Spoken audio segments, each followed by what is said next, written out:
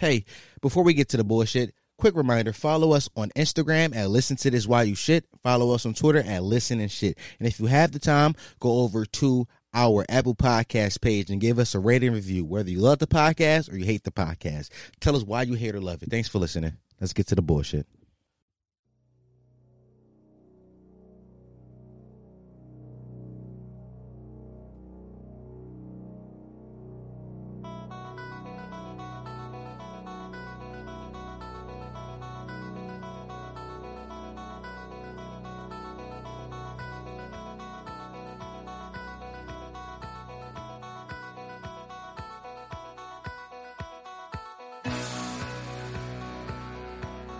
It's here. Ladies and gentlemen, it's here. We haven't had sports in so long, we're excited about sports documentaries now. I've never seen so much excitement behind one documentary a day in my life. But now we have it. It is finally here. Regan Connie finally divulged in its content. Me, a small content creator, finally has something to boost my views off of. The Michael Jordan documentary, The Last Dance, is here. I cannot be more excited. First 2 episodes dropped. Oh, thank God, thank Jesus. Ah, yes. It is here. It is here, ladies and gentlemen. It is here. The Michael Jordan documentary, The Last Dance, produced by ESPN, it is now finally here. This documentary was originally supposed to be released. I believe it is the week of the NBA Finals. I believe that was the original release date for it. But due to quarantine and the coronavirus and COVID-19 and nobody being allowed to go outside now, they said, fuck it, let's just drop it now. And the perfect timing to drop it. Let's just say this. Let's give the fucking guys over at ESPN a round of applause. Let's give them a fucking round of applause. Because they could have stuck to their guns and they could have held this shit until June. They could have held it until June. But they said, no, that's not smart. That's not right. The people are clamoring for sports. Let's give them some sport to fucking talk about.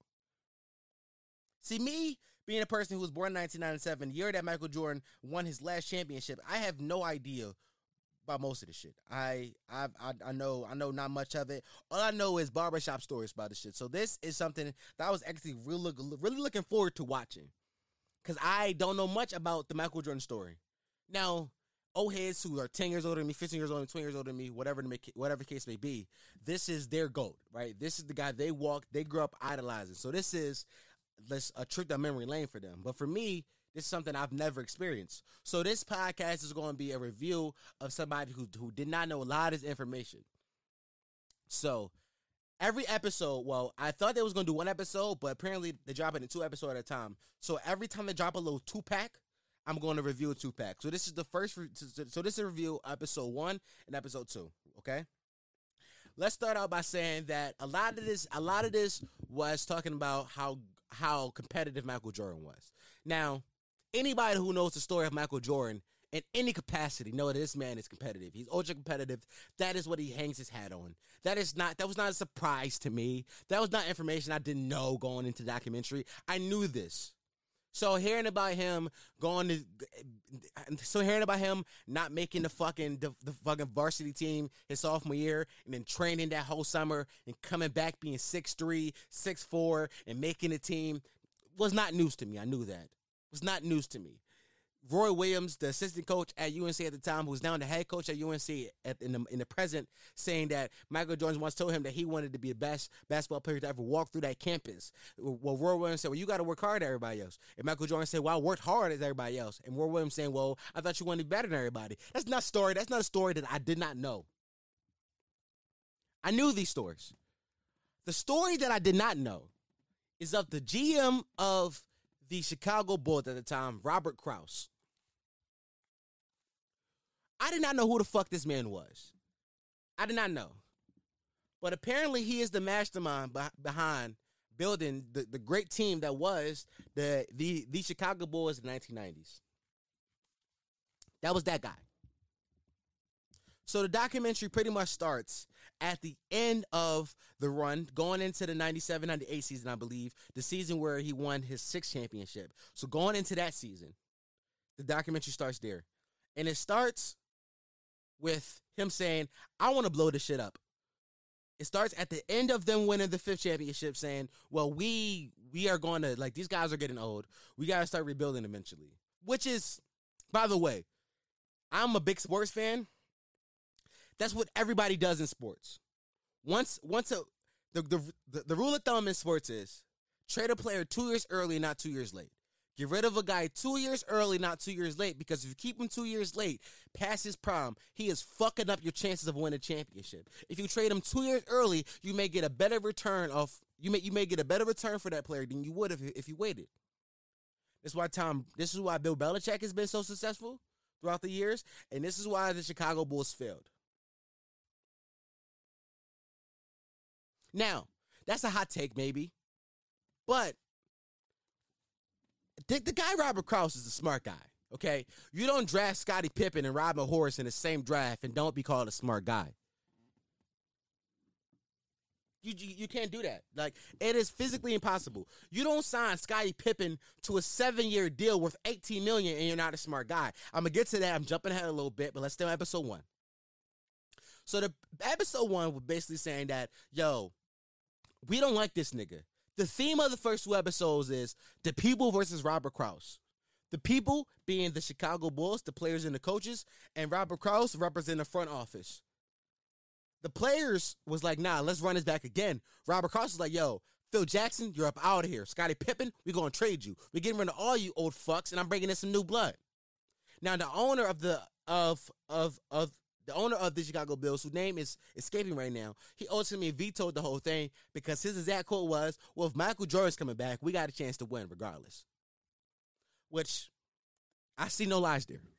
I see no lies in that statement.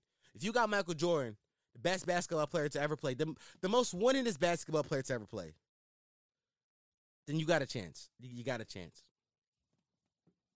So that was pretty much the theme behind episode 1. Episode 1 was the people versus Robert Kraus. We even flashed back to where Michael Jordan was, where his roots and where he came from, and not making the team and things of that nature. But the premise was, yo, fuck this nigga. Episode 2 is probably my favorite episode of the night so far. Episode 2 was the episode I took the most notes on because it was so much shit said. So much shit said. By the way, before I move on to episode 2, Phil Jackson is a genius, by the way. Phil Jackson is a fucking genius. Like, a lot of people get Phil Jackson shit because of what he did with the Knicks and shit like that. He trying to build the team and he eventually just step it down saying, fuck this, I can't do this shit. I don't blame him for that. James Dolan is a dickhead. Everybody who knows basketball knows James Dolan may be the worst owner in the history of owners in all sports. Like, he is too power hungry, and he cannot relinquish power to anybody who's smarter than him. So I don't blame Phil Jackson for that. But Phil Jackson is the same guy that won 6 championships with Michael Jordan. Then immediately after that, when it got Kobe and Shaq, and won 3 championships with them, and then won 2 extra ones with fucking Pau Gasol and Andrew Bynum. So Phil Jackson's a genius. Phil Jackson also is the reason why this documentary is called The Last Dance. Once Phil got a deal, Phil got his contract. It was a 1-year contract before the 97-98 season, and it was like, yo, Phil, this is it. The fucking GM Robert Kraus said, bro, you're out of here after this season. You're the fuck out of here. And Phil said, well, if this is it, well, this is the last dance. The first official meeting after the trip from Italy where Michael Jordan fucking balled on niggas. The first trip back, official team meeting, Michael Jordan, fucking Phil Jackson called a meeting, and in the booklet for that season, it said on the front of it, The Last Dance. Phil knew that this was going to be his last run. He said, let's make it a good run. So let's fast forward to episode 2. Episode 2 talks more about Scottie Pippen, and it focuses a lot more on Scottie Pippen. I think that's interesting, number one, because for a long time, right, say so back in my middle school, I don't know, a lot of people may feel the same way about a lot of people in my age range may feel this, right? Between the 18 to like 25 age range, you may feel this. There's a lot of bashing of LeBron growing up. This is when it was around like when LeBron went to Miami. And niggas said it was a bitch move because LeBron had to go team up with Wade and Bosh to go win championships. A lot of niggas said it was a bitch move and all that cool fly shit. But I can vividly remember having this conversation in front of old heads and shit like that. And they would always say, well, Michael never won on his own either. Michael had Scottie.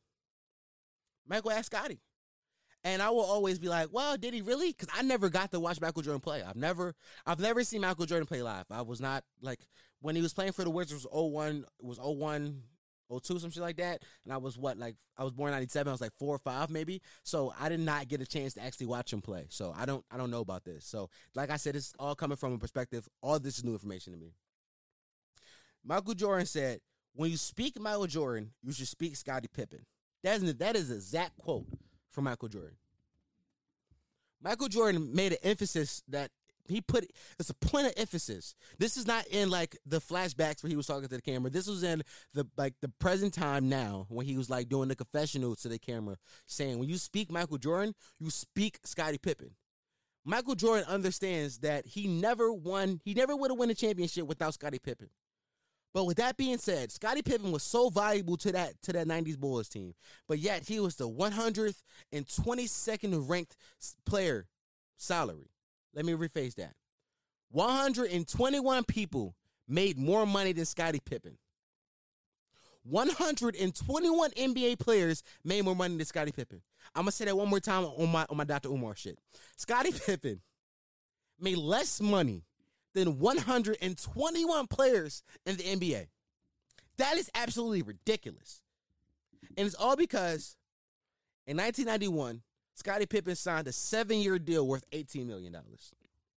Now, the owner of the Bulls, he says that when the contract was brought up, he told Scottie, don't sign this shit. This is a bad deal for you. But Scottie felt as though that he had to sign it. He couldn't risk not being financially secure. So this goes back to where we gave a background of who Scottie was.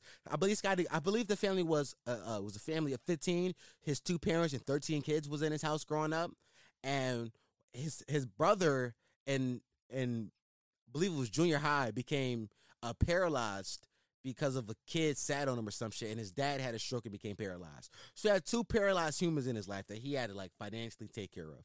Like he didn't have the time to be like, I can sign this 2-year deal and say, well, give me this 2-year deal, and in 2 years I'm gonna prove it to you. Give me this 1-year prove it deal, and I'm going to come back next year and ask for more money. Scottie didn't think that was smarter for him. Scottie said, I need the guaranteed money. But you do the math on that, well, that's like $1.5 million every year. 7 years, 18 million. Ain't that some shit like that? I mean, I'm not a mathematician. I have a podcast. If I'm wrong, correct me in the comments. But yeah, I believe somewhere around there. Maybe 2.5 million. He wasn't making a lot of money, basically. He was not making a lot of money. Signed 7-year deal worth $18 million in 1991. And at the beginning of the 97-98 season, the 6th championship season, Scottie held out. Didn't hold out for contract reasons, but Scottie, he needed to get surgery at the end of the 96-97 season, but he held off until the beginning of the next season because he said, fuck it, I'm not going to play. Like, why would I play? Like, I've already proven what I'm worth. The GM already said he's going to trade me after the year. So what the fuck am I playing for? It made Scott, and I'm not gonna mad at. I'm not mad at him. I'm not mad at him for that take, because especially this is 2020. This is the player empowerment era, as what like Bill Simmons and shit calls it. This is the player empowerment era. So everybody knows that in this era of basketball, this era in sports, now more than ever, players are leveraging their worth more for more money. So if this story happened now, nobody would ever think nobody would bat an eye at it. People are like, oh yeah, whatever, that's what you do. Yeah, you leverage to get more money. You are worth more. You should get more. That would be common knowledge. People would be like, yeah, fuck it. But because it's 1998, 97, niggas is like, Scottie wildin'. Even Michael Jordan said, this is in a post. The post like current timeline, when he's talking to the camera, the fucking confessionals, he's saying, I thought Scotty was being selfish. I think Scotty was putting himself before the team. Now, that's easy to say for Michael. That's easy to say for Michael Jordan, because Michael Jordan yet necessarily wasn't making $30 million at the time, but he also had Jordan, and he also had a whole bunch of McDonald's commercials. So he was bringing in revenue, like he was bringing in money. It was fine for him to say, "Yo, just suck it up and come play." You were making money, dog. Scotty was not making that much money. Like, I get it. Scotty felt like he deserved more, and on top of that, Scotty really hated Robert Kraus. Now, there is a few times in the doc where, like, Jordan, he pokes fun at, like, Robert Kraus. He say some shit like, "Hey, bro, you gonna come do the layup line with us?" He said, and Robert Kraus go, "Yeah, I'm gonna do the layup line with you." And Jordan says, "Well, we gotta lower the rim for you." Like, that's funny. It's a few times where Jordan, like, throw, like, playful jabs at him. But apparently, Scotty really hated Robert Kraus. Like, he hated his fucking guts. He hated that nigga. With all his heart, with all his passion, he did not like that man because he felt like he has already written him off as a castaway. So we're getting you the fuck out of here. And I'm not mad at him for like that. Scotty felt unappreciated. Robert Kraus had a rule. He said, once you negotiate a contract, don't come back and try to renegotiate that shit. I believe Phil Jackson said that inside the documentary. He had a rule. Once you sign the contract, don't come back and try to negotiate until that contract is up. So for 7 years, Scottie Pippen had to rock out with that little bit of money. Well, I'm not saying little. Like, it's a lot of fucking money compared to me, but compared to what Scottie Pippen was worth to that team, that's a little bit of fucking money. Scottie Pippen was easily worth. How much is Michael Jordan making on that team? How much is Michael Jordan worth? Well, Scottie is less. Well, Scottie is worth 10% less than what Michael Jordan is worth. Because in Michael Jordan's own words, you don't speak Michael Jordan and not speak Scottie Pippen. Scottie never won without Mike, and Mike never won without Scottie. Those two need each other to win. And it's proven. It was 3 years before Scottie got there. Michael didn't win a championship. That 1 year when Michael left to go play baseball and Scottie was the head of the team, Scottie didn't win shit. Those two needed each other. So, I think it's really interesting about Scottie Pippen and his whole situation.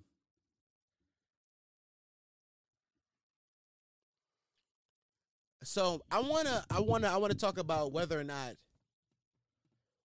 you think Mike, because like I said, Mike said that he thought Scottie was being selfish.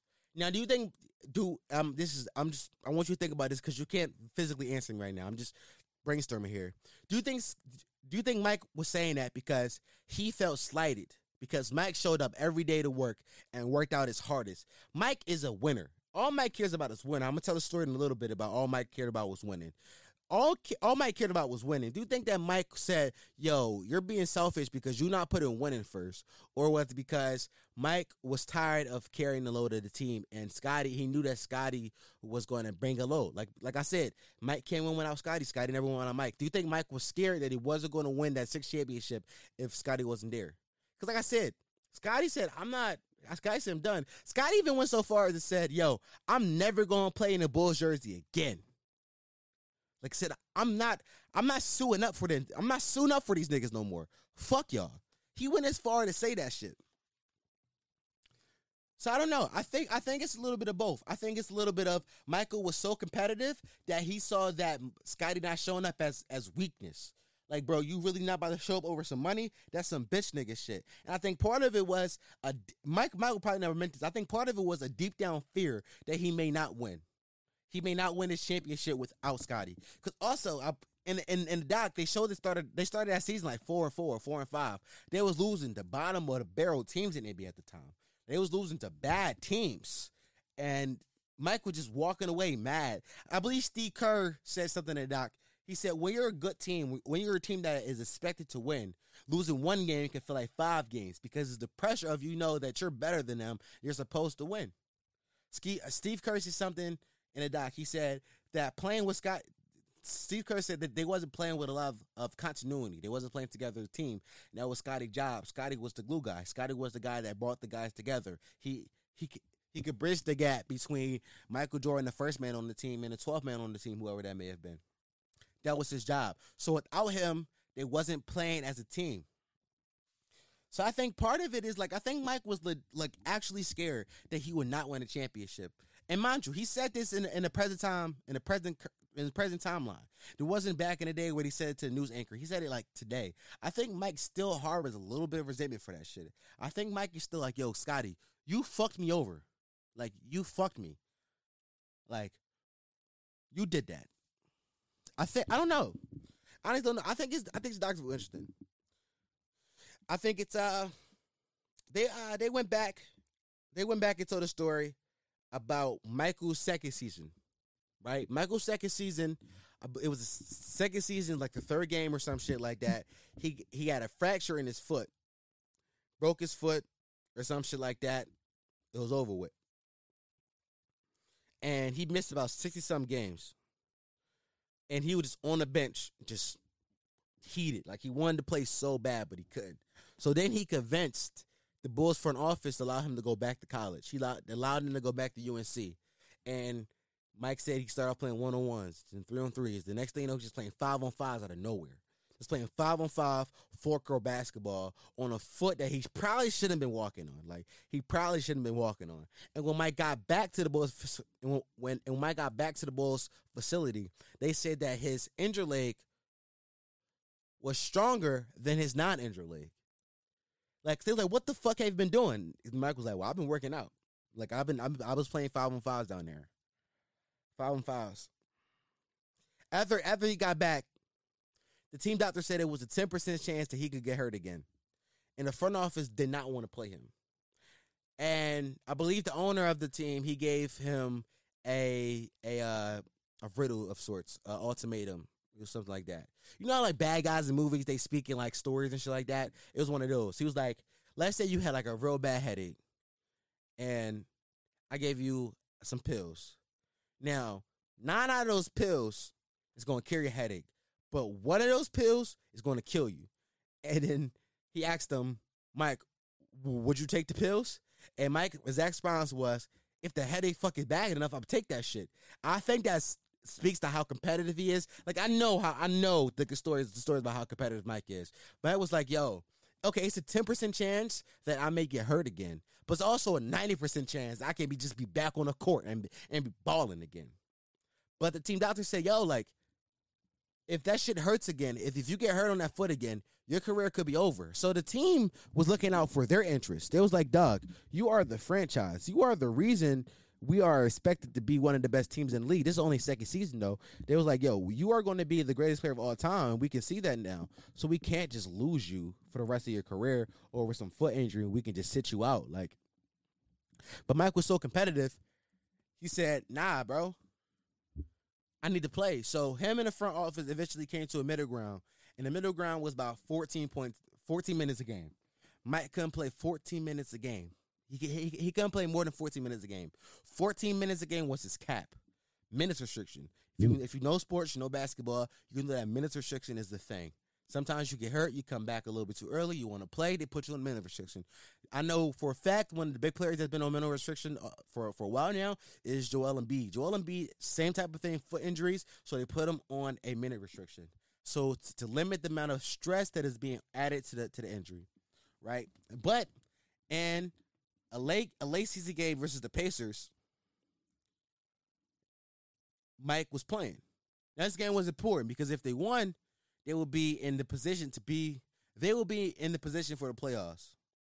But because of his minute restriction, Mike couldn't play in crunch time, even though it was 13 seconds left. And Mike was begging the coach at the time, like, yo, coach, it's 30 seconds. In 30 seconds, put me the fuck in. And somebody said, I don't know if fucking Krause came down from like the rafters or the box was like, yo, get Michael out the game before he get fucking hurt. Mike believes that the only reason that they pulled him, because it was 30 seconds. 30 seconds is not, it could possibly feasibly do something to his foot, but he was already in the flow of the game. He was already balling. 30 seconds would not have done nothing. So I think that Mike believed that him being called out of the game was a strategy for them to tank, for them to get a better position in the draft lottery to potentially get some better players.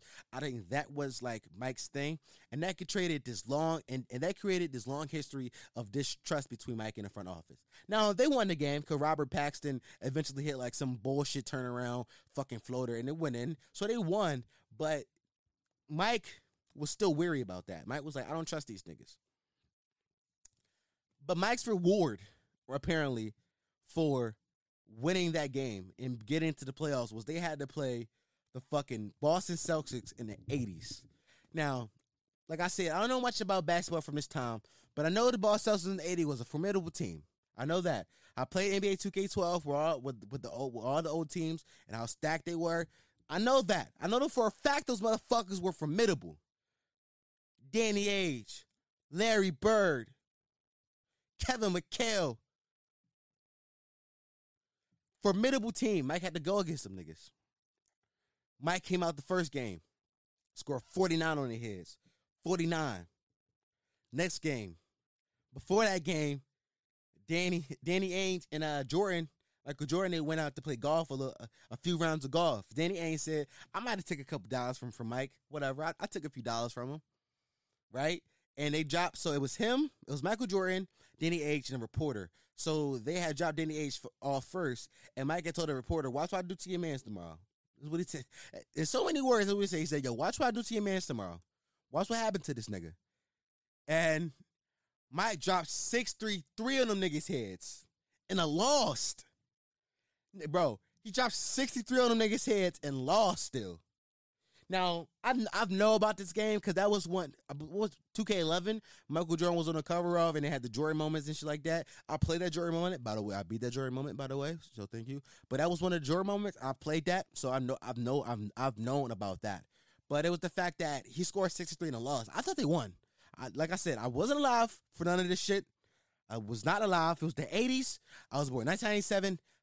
Don't know nothing about this bullshit. Not bullshit. I don't know nothing about that shit. But in my head, I thought they won. Because how many players you know drop 6-3 in a loss? That's just not something that happens. Like, if James Harden drops 6-3 tomorrow, well, he probably will lose because, yeah, the ball, yeah. Okay, it makes sense. Never mind. But still, it's Jordan. I thought 6-3 was him willing the team back for a W, but no, he lost to. Like, it got to the point where, like, their best defender, Dennis Johnson, had, like, 4 fouls in the third quarter. They were just throwing bodies at him. And nobody could stop this nigga. It was crazy. It was crazy. It was crazy. It was a quote that Larry Bird said that fucking blew my mind. He said, that wasn't Michael Jordan. That was God disguised as Michael Jordan. That's Larry Bird on Jordan's game too. Of the first series of first round one. Round one of the playoffs. That's what he said. The 1-8 matchup. I heard Magic say some shit like, he's like, yo, me and Bird, we had been around for a while. So we had knew like who the great was and like what it takes to be great in this league. And they played against Michael. They was like, that guy's coming. They were scared of him. But yeah, that's pretty much all the notes I took. Episode 2, in my opinion, was more entertaining because number one, you got the Scottie Pippen factor. They got the whole Michael Jordan gets hurt story and all that. So that was more entertaining. I think episode 1 set it up, but I'm definitely excited to see where this series goes. Now, some old heads and shit like that, they know exactly where this is going.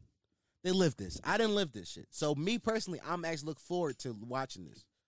I'm looking forward to watching this and see where they take this because it's honestly a good doc.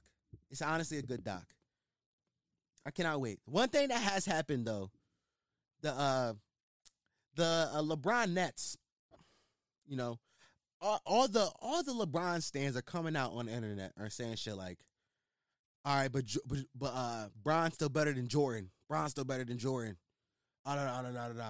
Doesn't matter. I personally believe that LeBron is a better basketball player than Jordan. I believe that if I was building a team, the first pick I'm taking is LeBron.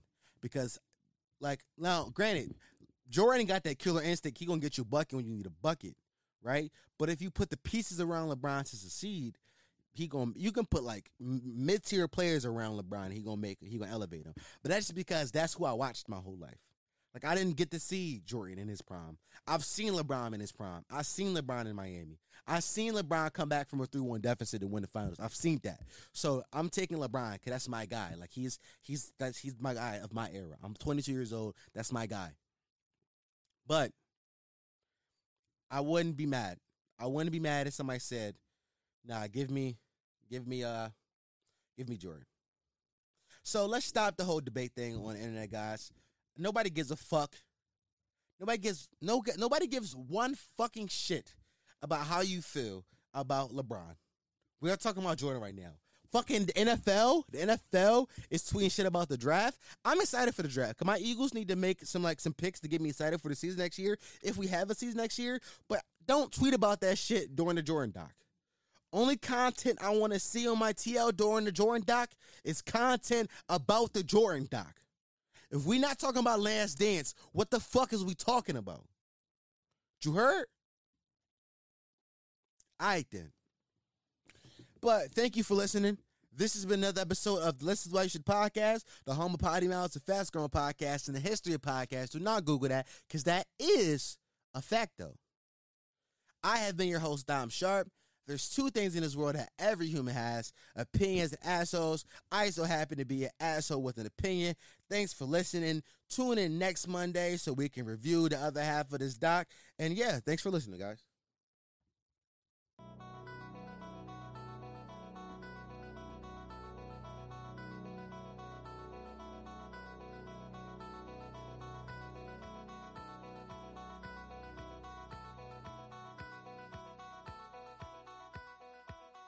You don't fuck with them?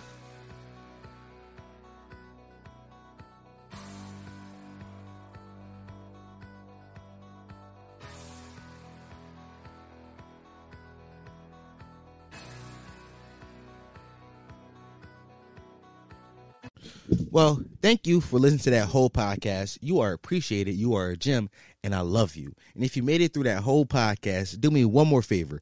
Well, actually, 3 more favors. Go over to my Instagram page at Listen to This While You Shit. Give us a follow. Go over to our Twitter page. Listen and Shit. Give us a follow. And if you have the time left over, if you had the time, go over to our Apple Podcast page and leave us a rating review. Tell us why you like the podcast or why you hate the podcast. Either way, I want to know. Give us a 1-star or 5-star. You let us know and tell me why so I can improve based off your review and I can get better. The only way I'm ever going to get better if you tell me why I suck. So thanks for listening.